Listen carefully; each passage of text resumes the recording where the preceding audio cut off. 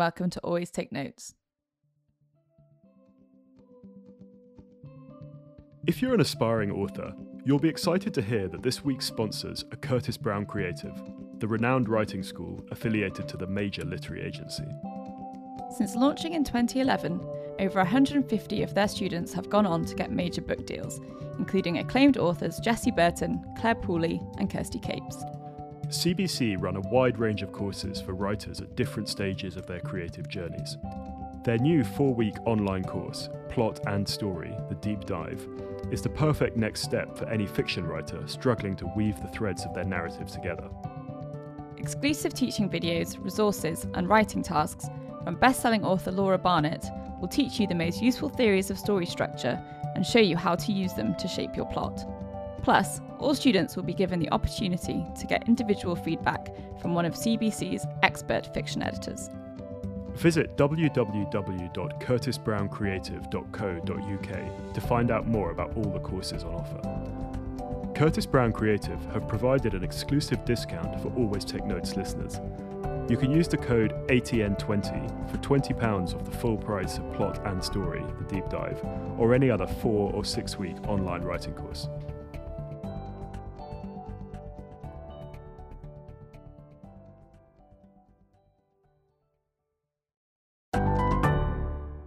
Hello and welcome to Always Take Notes. In this episode, Simon and I spoke with the novelist David Mitchell. We spoke to David about his multiverse approach to fiction, the smash hit that was Cloud Atlas, and his screenwriting work. It's a great episode. We hope you enjoy it.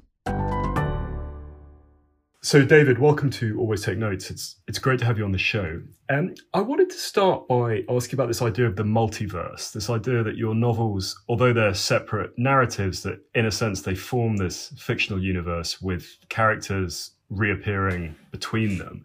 And there was a point about Utopia Avenue, particularly that I picked up on, or a couple of them, that is it, I don't know if it's Jasper or Jasper de Zoet, but he listens to a recording of the Cloud Atlas Sextet composed by Robert Frobisher, who's a character from Cloud Atlas, and Jasper is also a descendant of Jacob de Zoet, the protagonist from the Thousand Autumns of Jacob de Zoet. So it seems that everything, although these are separate, these are all kind of knitting together. How is that something you'd always wanted to do from the start, or is that just how it's come to be?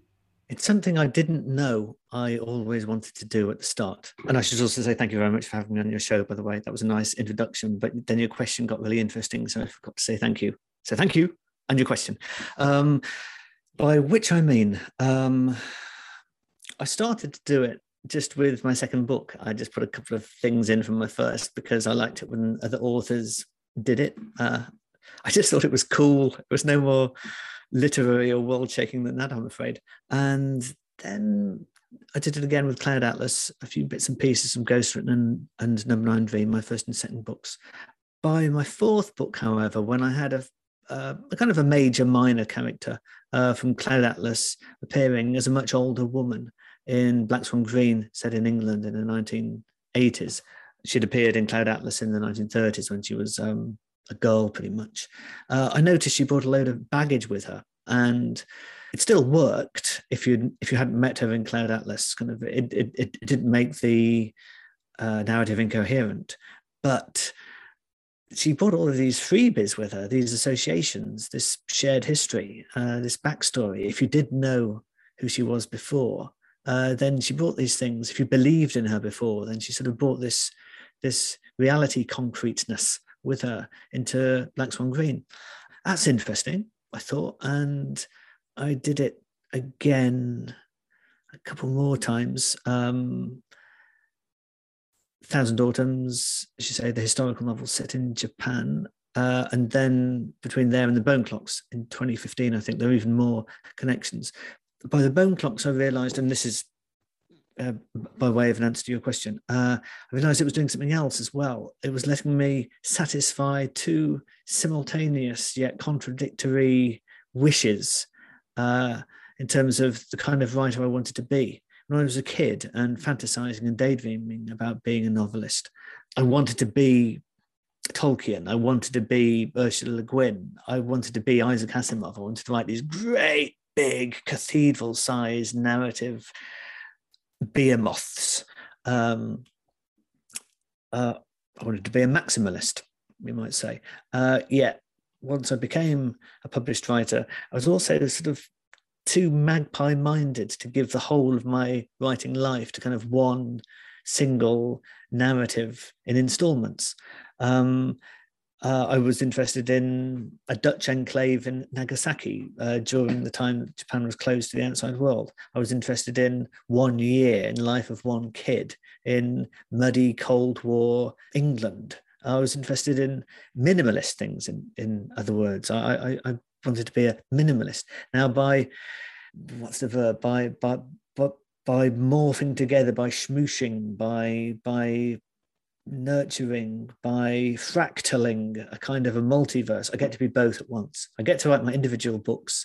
If you've never read anything by me before and you read Utopia Avenue, my last novel, and you read that and think, well, I'm never reading anything by him again, then the book will still make sense. It still stands as a coherent narrative. However, if you've read 1 or 2 or 3 or 4 or 5 or 6 or however many I've written other of my books, then it will still make sense, but in a somewhat different way. Sort of, the light bounces off it in a slightly different way, and does slightly different things to your understanding, I think. So that's sort of become why I've done it. I mean, there's 1 or 2 other reasons as well, but I'm sure you've got a list of other things to work through, and I don't want to bang on about the same point all day. But you're very welcome to. Quickly then, it's adding up to something. There are loose ends. There are characters. I think of all of my characters as potential returnees. When you start to think of them like that, you also start to think about, well, I start to think about my books as a kind of a game, or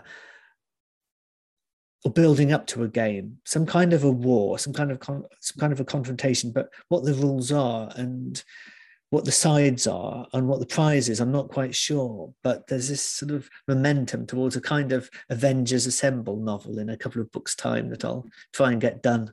It'll be big and hairy, but most of the things I've done are as well. So par for the course. We can all look forward to the $1 billion franchise then that's coming out of these novels. Well, that was actually my next question, was how you decide which characters and which sort of themes will recur across your books. Is there something in particular you're looking for? Or is it more ad hoc than that? Which characters and which themes did you say there, Rachel? Sorry. Yeah, how you decide what connections you're going to forge across novels.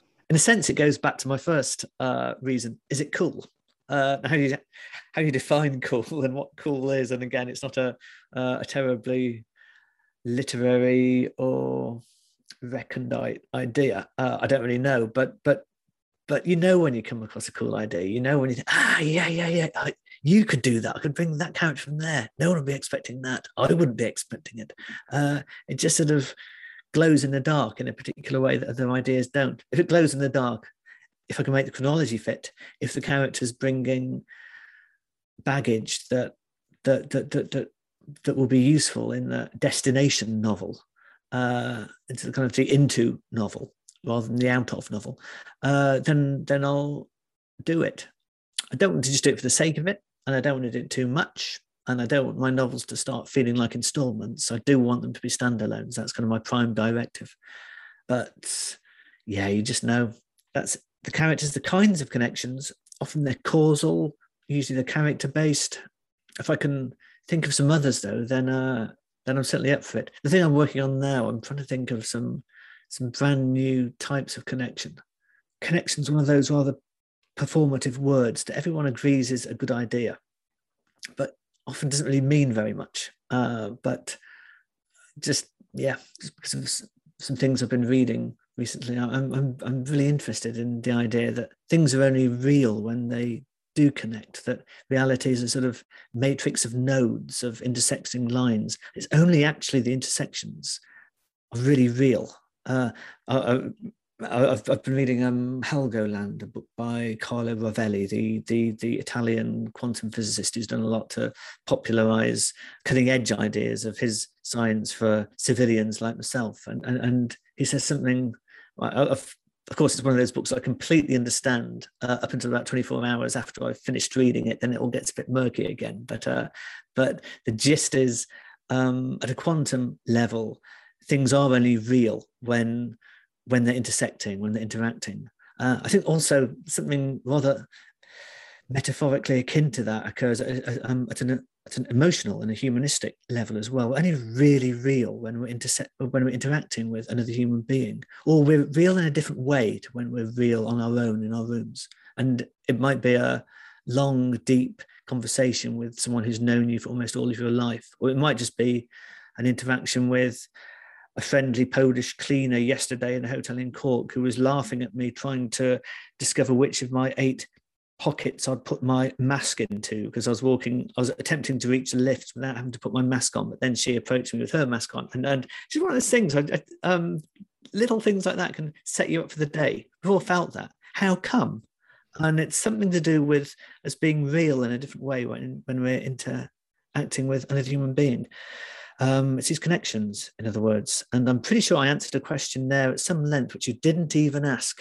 We'll see if I do that again in the course of the hour.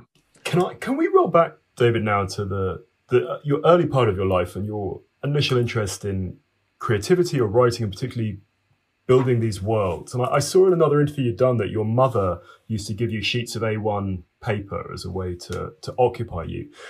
And I was interested in that, but also in the influence that having artistic parents had on you, particularly this idea that creativity is about work and consistent work as much as it is about a moment of inspiration or things like that. Yeah, sure. Both of those are true. Mum would greet the Monday of a half term by bringing in a drawing board, big, heavy wooden plywood drawing board, big sheet of proper A1 cartridge paper of the type she did watercolors on, masking tape around the edges. It was fixed, it was stuck there. This wasn't a kid's pad. This was artistic apparatus, and you weren't going to waste it. Everything you put on this piece of expensive cartridge paper had to count. I used to draw maps. It was the maps of fantasy lands that occupied me. The maps of Middle Earth or maps of The Hobbit.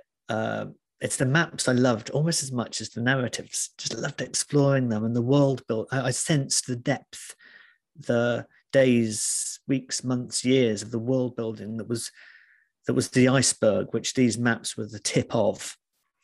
And I wanted to emulate them and make my own. And yeah, perhaps not my first exercises in narrative building, but certainly in world building. All narratives have to happen somewhere, right? Kind of, there is a where as well as a who and a what and a why and a when. There's also a where. And I used to, spend the whole of, I wish I still had a few. I don't, but they would have been highly derivative, no doubt. But while I don't remember the maps themselves, I do remember just the hours and hours of, no, not the hours and hours. I remember hours and hours passing as if it was a quarter of an hour, and I'd start in the morning and suddenly it'd be tea time and the day had gone, and my reward for that day was a drawing board full of dripping raw 11-year-old world. And I remember that. Secondly, slightly different question, but yes, Mum and Dad were artists, still are, elderly of course, but Dad had a more regular salaried job at the long defunct Royal Worcester Porcelain Company in the design department there. Mum painted watercolours, mostly for greetings cards, sometimes for commercial purposes, wrapping paper, that kind of thing. And this wasn't really something she showed us, it was just a fact of life.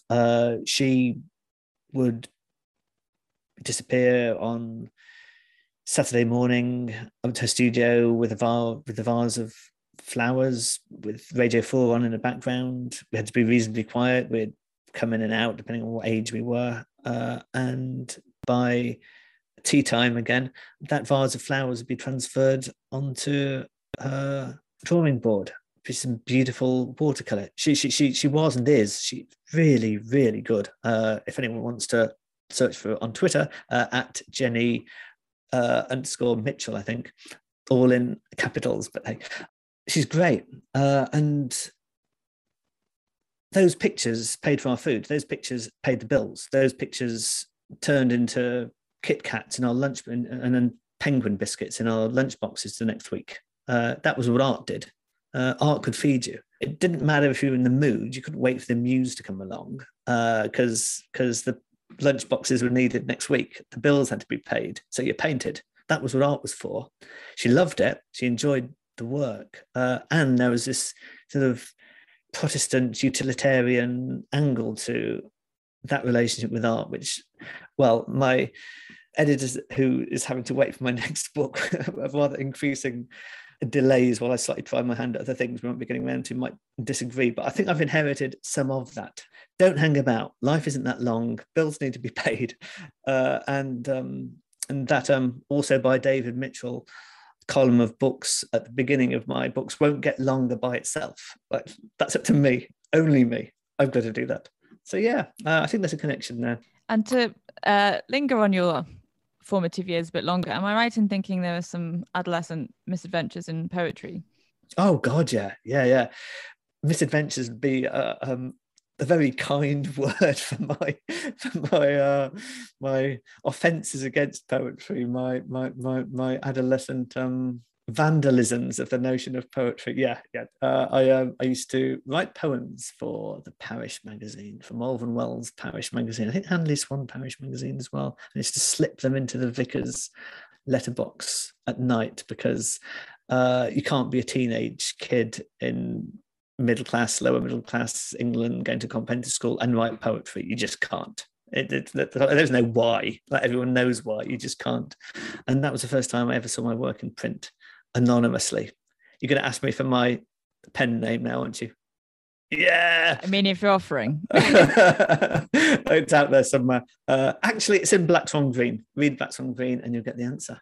You see what I did there?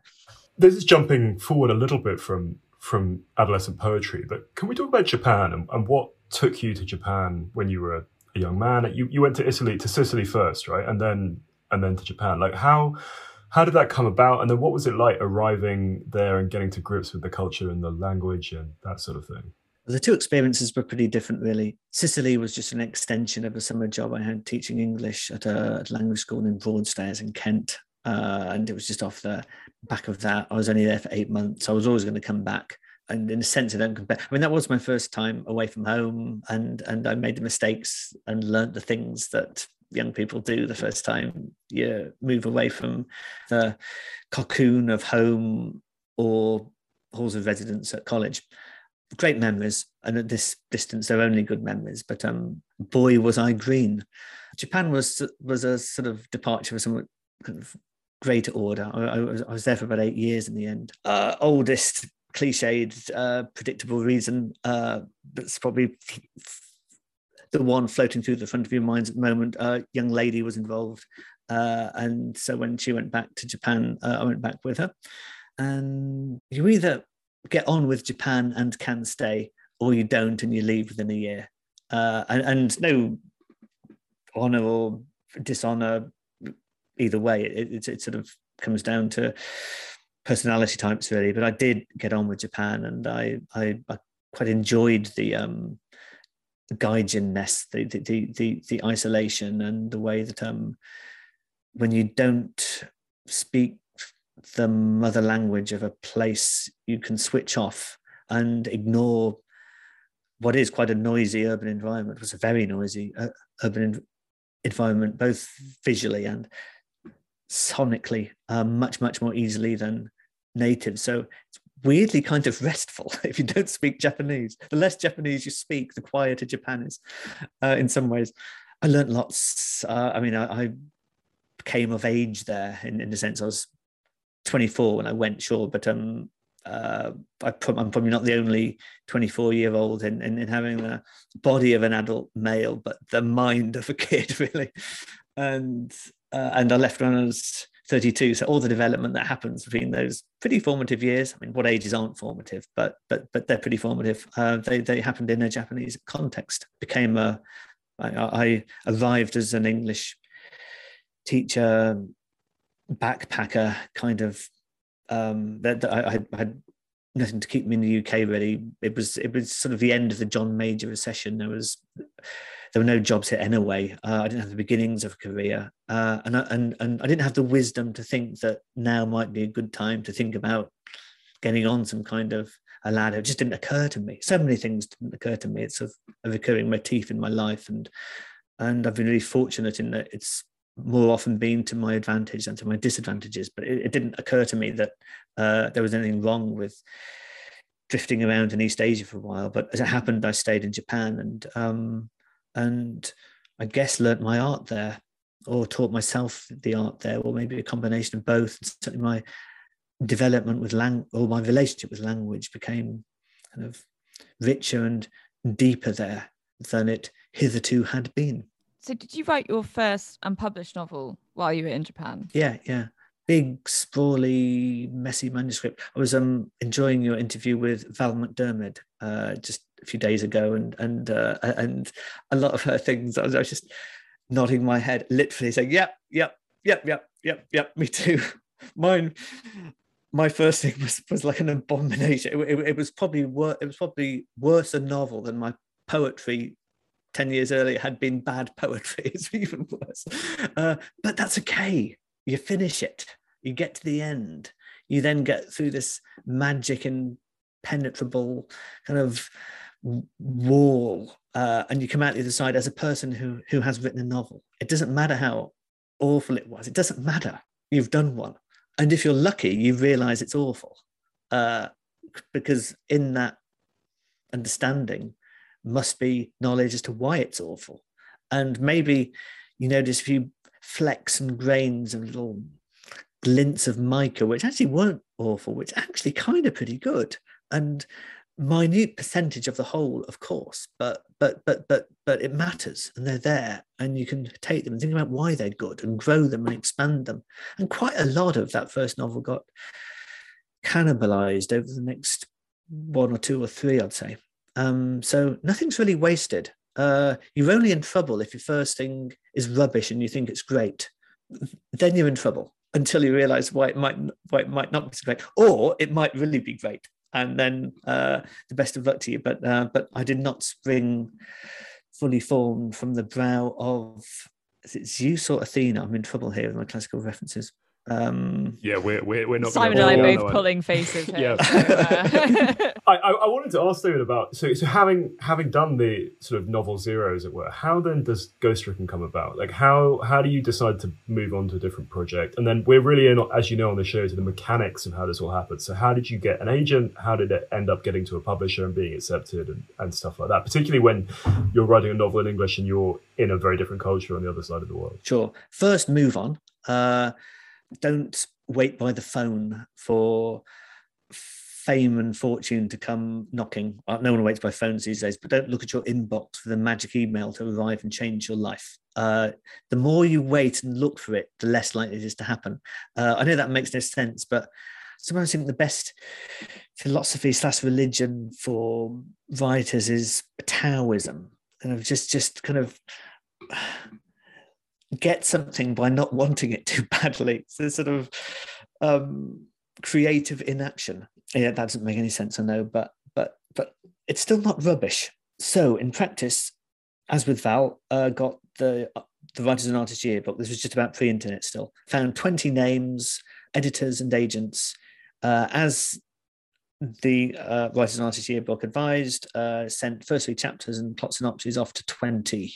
I think about 8 editors who at publishers who were publishing similar things-ish to this abomination I'd written, and maybe 12 agents.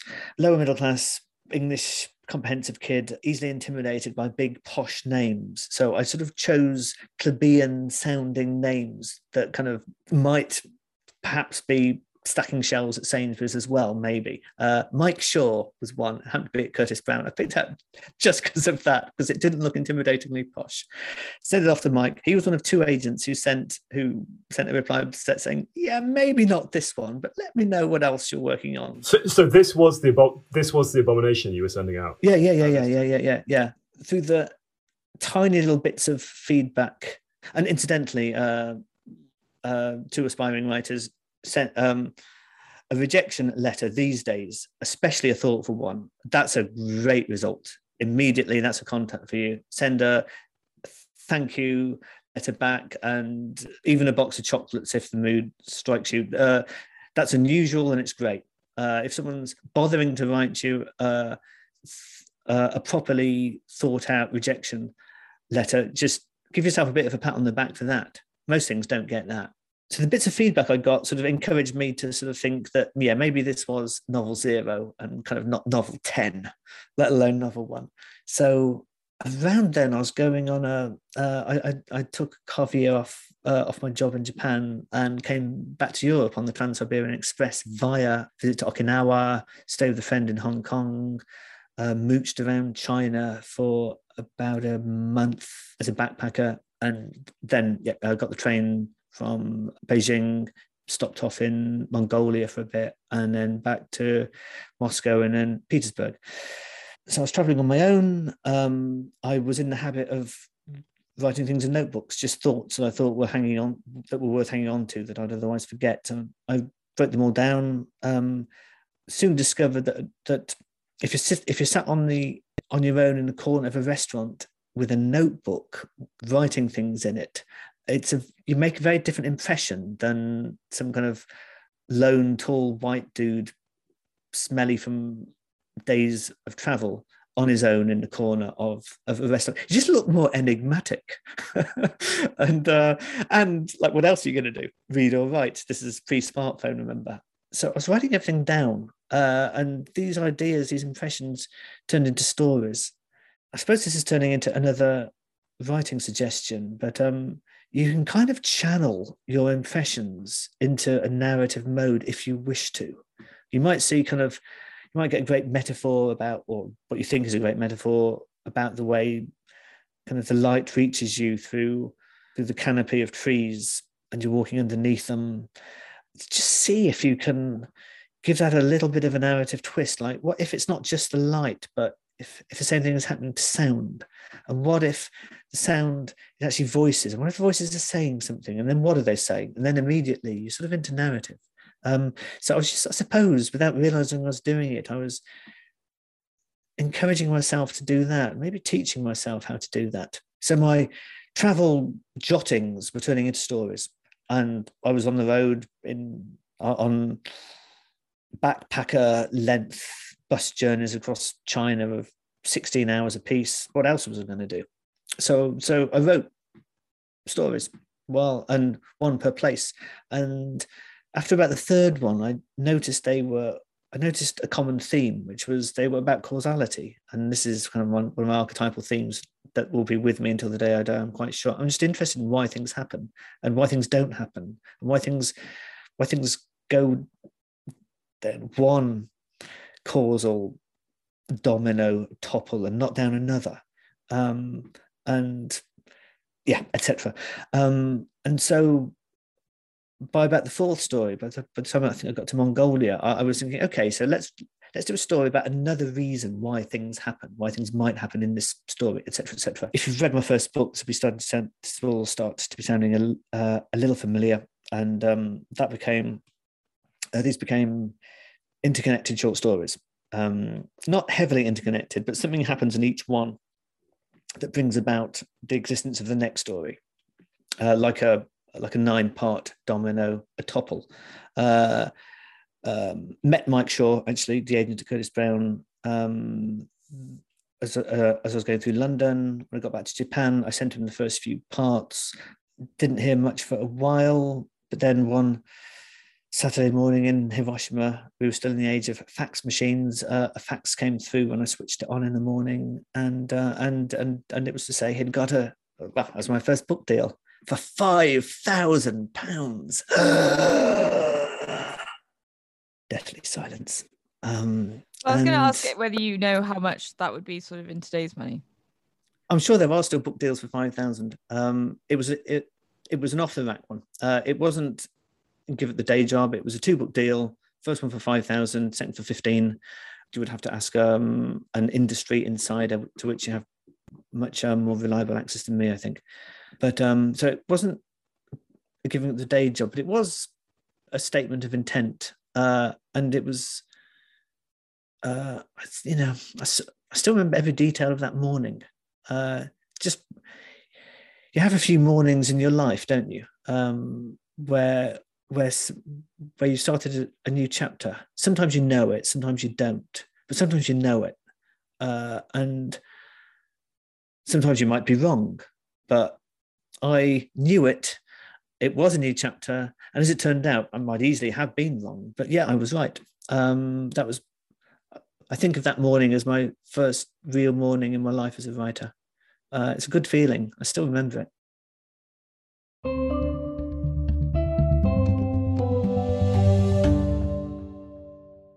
Hello, it's Artemis, the producer of Always Take Notes. I hope you're enjoying Simon and Rachel's conversation with the fantastic novelist David Mitchell. It's time for the next instalment of our segment where we share bonus material from previous guests of the show. This week we hear from the novelist and non-fiction writer Aminata Forna on a time in her career she failed. A time that my writing hasn't gone so well is usually whenever I attempt a short story, and I have learned that I'm really not a short story writer. I am a novelist, and when I teach people creative writing, you can always tell the short story writers and the novelists. And so I get my young students to write me a pitch. I say, okay, write a paragraph about what this story is. And sometimes when I read the paragraph, they've got plots and subplots and everything else. And I say to them, that is not a short story. That is a novel.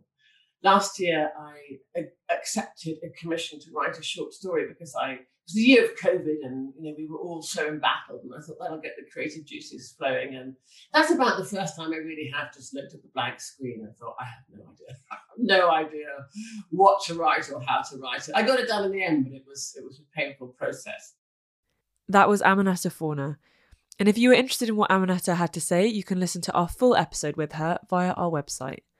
Now back to Simon and Rachel's conversation with David Mitchell.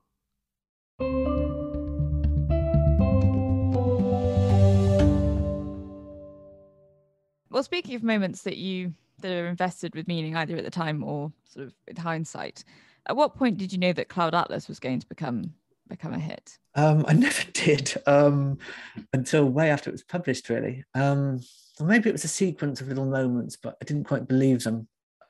Jonathan Pegg, my editor at the time, who succeeded Mike when Mike retired, there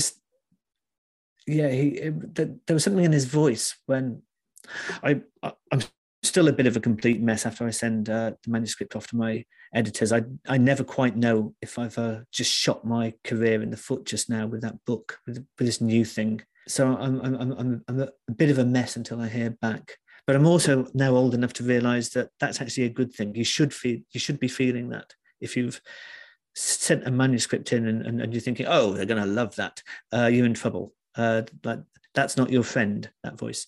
So some uncertainty is good. But it's just something in Johnny's voice. Well, this is interesting.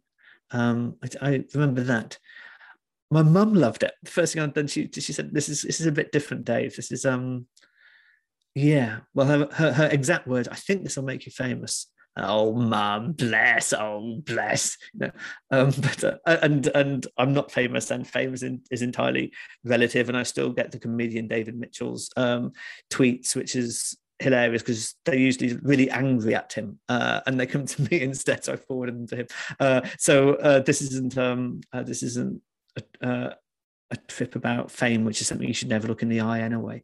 But it was sort of a moment in kind of my relationship with the book's reception. Then I suppose just a really pleased email from my editor, Carol Welsh at Sceptre, who's still my editor and is great in so many ways, just to say that Richard, it had been selected for the Richard and Judy Book Club, and here is the number of extra copies going to print on the back of that. And it was a 6-figure number, extra copies. And oh, okay, yeah, this doesn't normally happen, does it?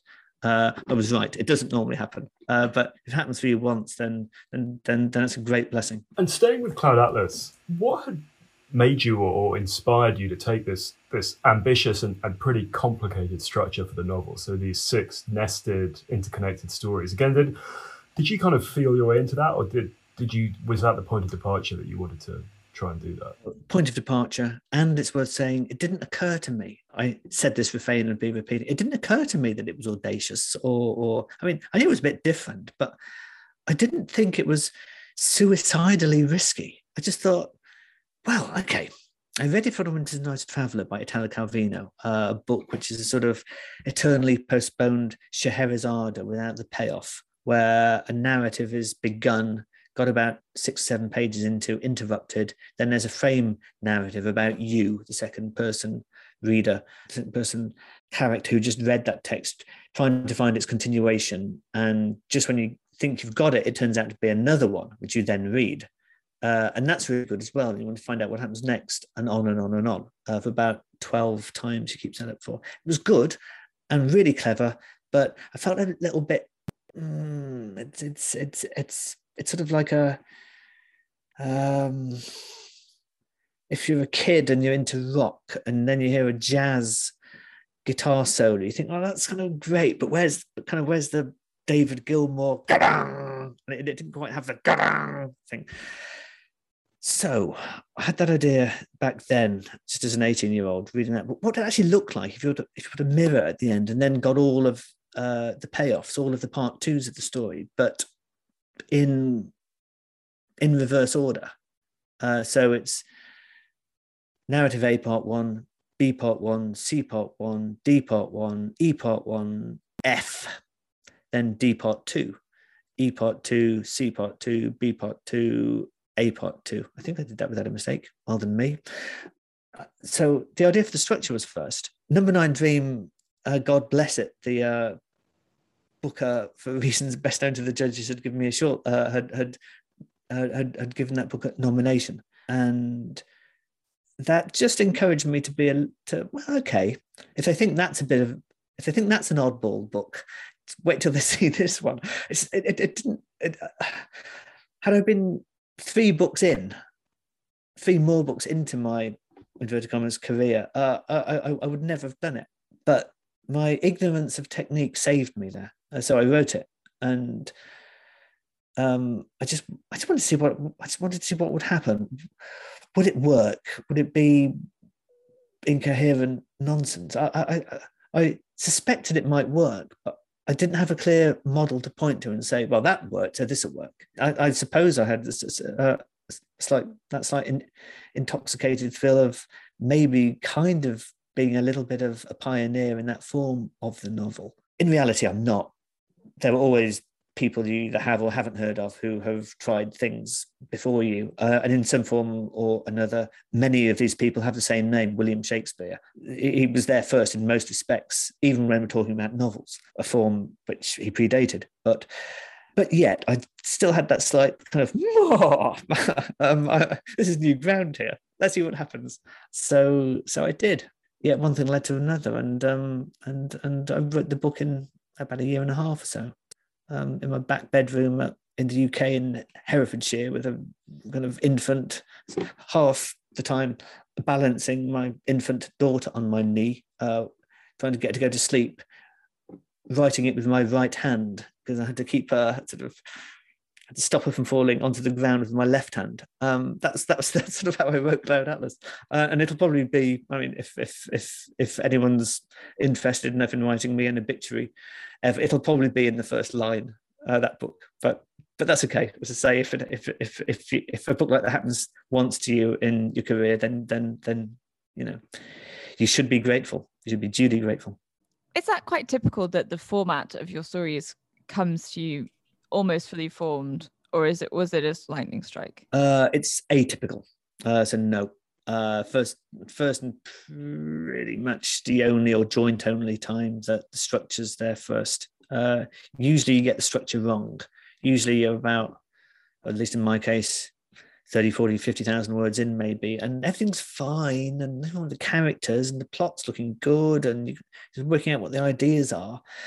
So that's plot, character, ideas, language is probably okay. So like, what's not working?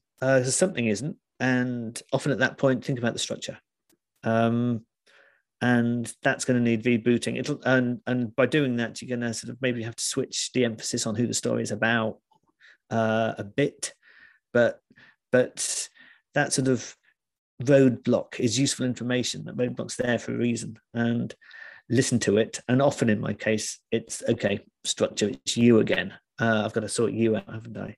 and then I do, and then you might have to rewrite the manuscript, and kind of what you thought was your gleaming marble Rococo edifice just turned out to be the scaffold.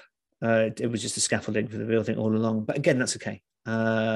It's not okay if you don't listen to that voice and gamely soldier on, thinking it's a question of willpower. That can lead you into trouble. And building on Rachel's question there, the perennial question that we always put to fiction writers, and particularly novelists on the show, is whether they're a plotter or a plunger. So whether there's someone who has plot worked out beforehand, be that in post-it notes or in a document, or whether they dive in blind and follow their nose, or whether they lie somewhere between those two poles. And where do you fall on that spectrum?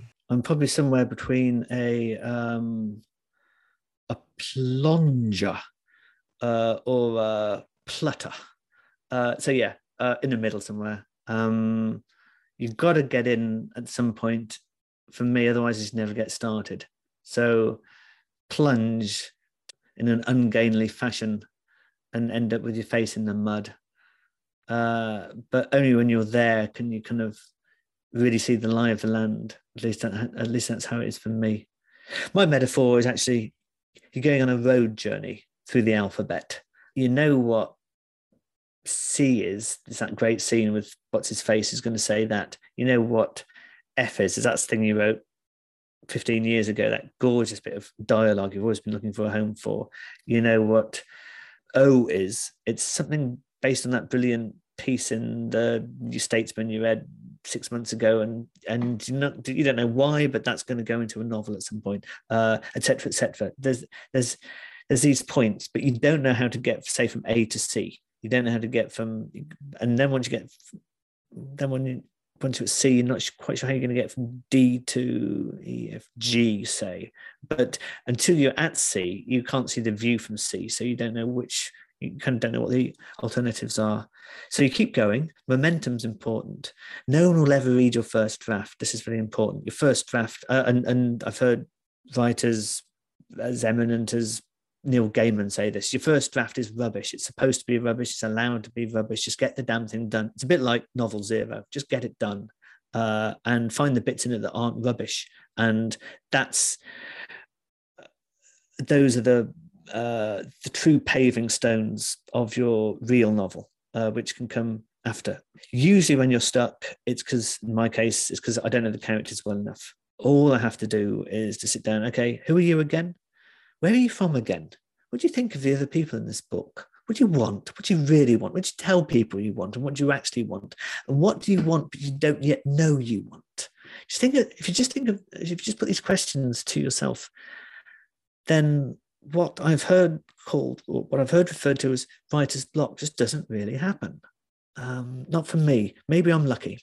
And I suspect it might be that rather than the notion of writer's block not being a thing, because lots of other eminent writers have referred to it. So I guess I have to believe it exists, but I've never really had the trouble myself. When I've had something like it, just think about the characters. They're why you're here. They're why the readers are here. You can have a fantastic plot, but unless it's happening to and from just interesting people, in most cases, no one will care about it. You care about the emotional connections with these fictitious people. I suppose also a handful of occasions where, for whatever reason, I just can't write the scene yet. It might be an emotional reason, or it might be because what I just said isn't 100% true and it's merely mostly true. And I do think about the characters and I still can't write the damn scene. Just, there's no harm in leapfrogging it then. Just if you can't write scene O, then go to scene P. And pretty much always then you'll work out scene O backwards. Once you've done scene P, you think, okay, as I was at N, that ends there, that's pretty good. And here's scene P. So clearly, let's sort of helicopter in this scene and connect the two nicely.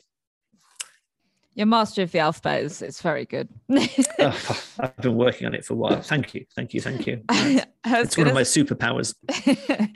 Well, I was going to ask is how research fits into it. Is it something you do as you go along, or is it something that you do before you start writing? Do all the research you need to get plunging. then start plunging, because otherwise research just becomes a postponement activity. And in you go. And then you will soon hit scenes. The further away from your kind of core of knowledge that you already have you stray, the sooner you will think, okay, yeah, I'm going to find this out. But we live in the age of the internet. There's no excuse. You don't know how lucky you are, you young writers. When I was a lad, you had to get on your bike and go to the library to find out how people shaved. If you were a lower middle class clerk in the Dutch East Indies Company and the year was 1790, was there soap? Was there shaving cream? Would you have made it yourself? Would you got a slave to do it? Would you got a servant to do it? Was it available? Would you have used hot water, cold water? If it was hot, who was heating it? Would you have shaved yourself? Would there have been a barber? What would the barber have used? That's an example that comes to my mind, because I did spend the best part of the day researching that very thing. But we're in the age of the internet. Don't dare complain. Dickens did all of his stuff without any of this. He did it pretty much without libraries. He just had to ask people, know people, work it out, guess, bluff. It's also a rule of the podcast that we always ask about money and how it interfaces with people's writing lives. So be as candid or as guarded as you want with this, but as your career progressed from writing alongside doing a day job to being able to write full time, how did those elements develop? I saw in another interview you said that you were kind of blessedly free from commercial considerations when you're doing your writing. How has that part of it all worked? It kind of intersects with my personal life, really. My now wife, we were in Japan. She was expecting our first kid. We had to make a decision: do we do that here, where I'd have to continue to teach, just because of something as prosaic as the exchange rate. So Number 9 V, my second novel had done pretty well. Cloud Atlas wasn't out yet, but I'd got a somewhat expanded and enhanced third and fourth book deal for Cloud Atlas and what became Black Swan Green on the back of that. It was enough for us to for me to not need to work if we were in the UK or in this part of the world. It wasn't enough because of the exchange rate if we were in Japan. So was I going to be at home and be a hands-on dad, or was I going to go out to work and teach at the college I was then teaching at? Kind of on the flip of a coin, we decided quite late on in my wife's pregnancy, okay, it's the UK. Let's go the writer's route. It wasn't very cleverly thought out. It could have gone horribly wrong, but not horribly wrong. We could have gone back to Japan, and I would have recommenced some kind of teaching work, and we would have been fine. But we came to the UK, and then just by great good fortune, my sort of most commercially successful book was my third one. We needed somewhere to live. We came to Ireland. At that time, until the crash of 2008, Ireland had a very friendly tax regime towards writers, musicians, and breeders of racehorses. And I wasn't the last two, but I was the first. And we've kind of been here ever since. As you'll know from interviews with American writers, if you live in a country with a functioning medical system, with the health service, this makes a huge difference. Pretty much all American writers, even eminent ones at the highest level, some kind of professorial academic attachment is necessary for this prosaic thing that we all take for granted: health insurance. Health. You know, if you get a major unwelcome diagnosis, or someone in your family does, what's going to happen to you? And the answer is really different if you're, depending on what patch of earth you happen to be a resident of. So I've been a full-time writer since then. I've done bits and pieces of teaching work along the road, but kind of out of curiosity, because I wanted to, never because I had to. I just sort of wanted the experience here and there, just to see what it felt like, kind of. And I suppose also the reasons I'm grateful to both the Booker, even though I've never been a winner, but I just had that little magic dust at just the right moment. It persuaded or encouraged my publishers to think, okay, probably this seems to be working. Let's leave them alone, and they have done ever since. I've got a good relationship with both my US and my UK publishers. My UK one has been the same ever since Number 9 Dream all the way through to Utopia Avenue. Carol Welsh. I essentially I write what I want to write. I hand it in. I get a bit of really helpful feedback. Generally take most of my editor's advice with the manuscripts. That's kind of my story as a writer, I suppose. We're coming up against our time limit, but final question from me. You mentioned pursuing projects just out of curiosity and to sort of scratch an itch. Is that why you've pursued writing projects in opera and film and TV as well? Is it just because you were sort of curious about how those formats and genres worked? Yeah. Maybe I was perhaps a bit too diminishing of my motives. Although curiosity is a great thing, nothing wrong with curiosity. It's some kind of a crucial ally, I think. If you do have a career, then it behoves you to think about it as a career. And as an artist with a small or an uppercase A, how are you going to avoid repeating yourself? There are more people publishing books in their 20s, 30s, 40s than in their 60s, 70s, and 80s. And how come? It's not that people, I think, well, I'll be able to give you a more informed answer when I'm there. I'm 52 now, but I don't think it's because people forget how to write novels. It's likelier because the compost heap that you take nutrients from, that you take stuff from, locations, ideas, experiences that you put into your work, that's what you build up in your youth in most cases. It's youthful experiences, especially if you do become a full-time writer, if you're not doing something else, if you're not a doctor like Chekhov, or I don't know, a chemist like Primo Levi, or other examples are flowing from my mind, but you know what I mean.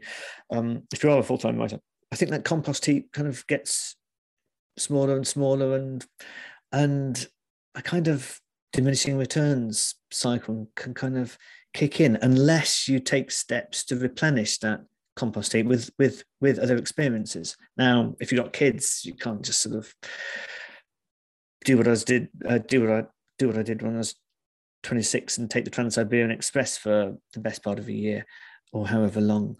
But in your choice of collaborations or in your choice to collaborate, you can explore other narrative forms like libretti or like film, and go into it with the mind of a student again. What do you know about narrative that I don't? Kind of you script writers, and the answers can be really instructive. Well, no, they are really instructive always.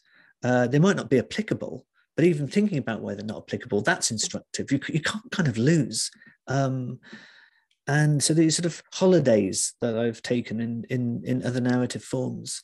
My home is still the novel. That's still my home art form, and that'll always be the case. I love the damn thing. It's big, baggy, forgiving, cranky, ramshackle, 300-year-old, ever-evolving form. I love it. But little holidays in other, maybe slicker, maybe more glamorous narrative forms. I've continue to treasure these experiences because of what I learned there. So as Rachel said, we're coming up right against our time, but a final question from me would be about Utopia Avenue and about the experience of writing about music. You know, the analogy that it's like dancing about architecture or things like that. I mean, how did you decide to approach that? And then how did you kind of go into writing a novel about this band? Your quick question, I've realized more and more, is not quick and not deep. How did you decide to write that novel? When an author gives you a quick one-sentence answer to that question, why did you write this? It's always a line. It's always a spiel. It might be really good. It might be true. It usually is true, but it's only the outer layer of the onion. Why this novel, not others? I don't know. I just love music. I've always wanted to write about it, and in my queue of impatient, grumbling novels waiting to be written, this one elbowed its way to the front, and it was its turn. But I don't know why. I don't know why it is in the queue in the first place, because of who I am. I don't know why it elbowed its way to the front of the queue, because it was argier, bargier than the others. It had sharper elbows. I don't know why. But I just knew. There was no doubt when I finished Slade House. Okay, it's you now, isn't it? Yep. Okay. I've been thinking about it for years, but I think about all my novels for years, long before I start writing them. They circle above an airport in a holding pattern, waiting to be told it's their turn to land. I've got quite a few up there. They'll see me out, I can tell you. The challenges, well, maybe a part of the reason why it was its turn. It's an impossible thing. You can't dance about architecture, can you? You can't write about music, can you? Writing their symbols on pages or on the screen, there's a lot of processing, decoding in your brain to turn those symbols into other things, which somehow flicker onto the screen of the imagination. Each time, each reader, they're different every time, to quote a rather beautiful song by Robert Wyatt. Music's the opposite of all that. That's not that. Music isn't symbols. Music is physical sound waves. It's molecules moving in the air to particular patterns. It thumps into your ear canals. It bounces off your eardrums. That's converted into something else. It's physical, and it might have words, it might have lyrics, but that's not how music works. Lyrics bereft of the music is like a ship in dry dock. It just sort of sits there in a somewhat ungainly fashion in most cases. Music is mysterious. It's enigmatic. It's beyond language. You can write 10 pages about Bohemian Rhapsody. It'll be turgid and unreadable compared to the song. Just play the song. So how can you marry those? How can you make that oxymoron work? How can a novel be about music? How can I do that? And I just love those little impossibilities, those 12 impossible things before breakfast. The answer is long, but essentially every component of the novel, I tried to repeatedly, indefatigably wrestle it into some musical bent or musical flavor or musical fashion, musical mode. Could I make the structure musical? How could I do that? What would that look like? What does that even mean? And then I had the idea, well, you make the structure of the novel like 3 LPs. There's the 3 LPs that the band Utopia Avenue record, and the chapters are songs, and you're going to flip them over the way you used to flip over vinyl. That's you turning the page from one section of the book to another section. The characters, clearly musicians, they're steeped in music, they think music, they dream music, they love music, they hate music, they do it. They've got the calluses on their fingertips to prove it. The plot, obviously, we can make that about music. That's no great. How about the language? Can you make the language musical? What does that mean? Is some language more musical than others, or some languages more musical than the others? Could you make is the experience of being on drugs? Is that sort of somewhat like? Is that a different music? Would that be represented? What would Joyce do with that? Just ask yourself these things, and no one has to see it unless it's any good. I suppose that's sort of if this is a somewhat, well, this is something of a how-to podcast, and if there's one takeaway from this how-to podcast, then I'd like it to be this: just write the damn thing. Don't agonize over making it any good yet. That can come later. No one has to see it. Just you, and you will find things, I promise you. Even if it's mostly rubbish, you'll find things that aren't rubbish, and that's what you work with. So that's your job. That's how you discharge your responsibility to this beautiful, glimmering, shimmering, gleaming thing of literature that's in your head that you want to write. You're in a job of serving that. You're its midwife. You're going to bring that into being. How do you do that? Well, firstly, you write a load of rubbish. You write a rubbish version of it. That's the absolute necessary first step. You won't begin to bring this into being unless you do it. So get to work. Nothing's holding you back. Only your ideas. It has to be brilliant first time around. no one's brilliant first time around. It's almost always rubbish. It's okay though. You go sifting through the rubbish for the little gravel size pieces of gold. Well, that's a perfect note to end on. Thank you, David, for your time and for this enormously instructive episode of Always Take Notes. You're really welcome. Thanks for your indulgence, and I've really enjoyed speaking with you both.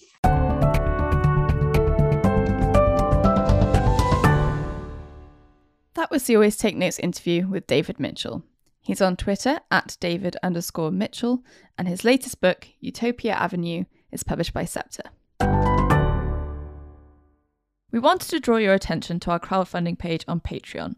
If you've been enjoying Always Take Notes, please do consider supporting us there. It helps us to keep the podcast going. If you support us on Patreon, you can get a great selection of rewards, including a shout out on the show and a selection of successful magazine pictures. If you pledge $10 a month, you also get a free 2-month trial to Otter, worth $26, alongside the other rewards. Otter offers automated transcription and live note-taking for in-person and virtual meetings. I found it to be a huge help when organising interview material. Thanks again for supporting Always Take Notes. Hello, it's us again. Simon, what was your takeaway from the great chat that we had with David? I thought he was a very gentle man, in the sense of, he just seemed very gracious. He was very kind to speak with, and kind of fitting that thing that we've had pleasingly on the show of some very distinguished writers who seem to have kind of checked their egos or kept their egos in check. It was great. And again, fascinating, as we've done so many times on the show, to like unpick the sort of uncertain origin story of a smash, to get a sense of when something was going to be very big and very major. What about you? I mean, other than the fact that I'm still cringing about a joke I made about the alphabet during that interview, I completely echo everything you've said. He's been on my kind of hit list for a while after listening to his Desert Island Discs, which I'd also recommend anyone whose interest has been piqued by this episode to check out. It was great to lift the lid on his process and his approach to research and writing, and also his sort of family circumstances as well. On a slightly different note, Simon, what have you been up to lately? I've been juggling 2 different magazine pieces at different stages. So one that the reporting is largely done and kind of working out how to structure it, and the other sort of doing some initial looking into a new situation. So kind of nice to have 2 pieces at different stages. And I worked through too much of the long weekend, which is a freelancer's hazard. Rachel, you've been unwell. Well, I've had COVID. Luckily, it's been quite mild. But yes, as listeners can maybe tell in my voice, I'm still a little bit croaky. So I also was indoors throughout the whole long weekend, but it did give me the opportunity to delve into a biography of a pioneering plastic surgeon. So a review of that is coming very shortly. So not all wasted, but not particularly fun either. Well, good to hear you're on the mend. This has been Always Take Notes, hosted by me, Simon Acomb. And me, Rachel Lloyd. Our producer and social media editor is Artemis Irvin. Our score is by Jess Danheiser, and our graphic design is by James Edgar. If you'd like to follow us on social media, you can find us on Twitter at Always Take Notes, on Instagram at Take Notes Always. If you'd like to support our crowdfunding page on Patreon, we're on there under Always Take Notes. And if you'd like to leave a review on iTunes or get in touch with us via our website, please do. Many thanks. Goodbye.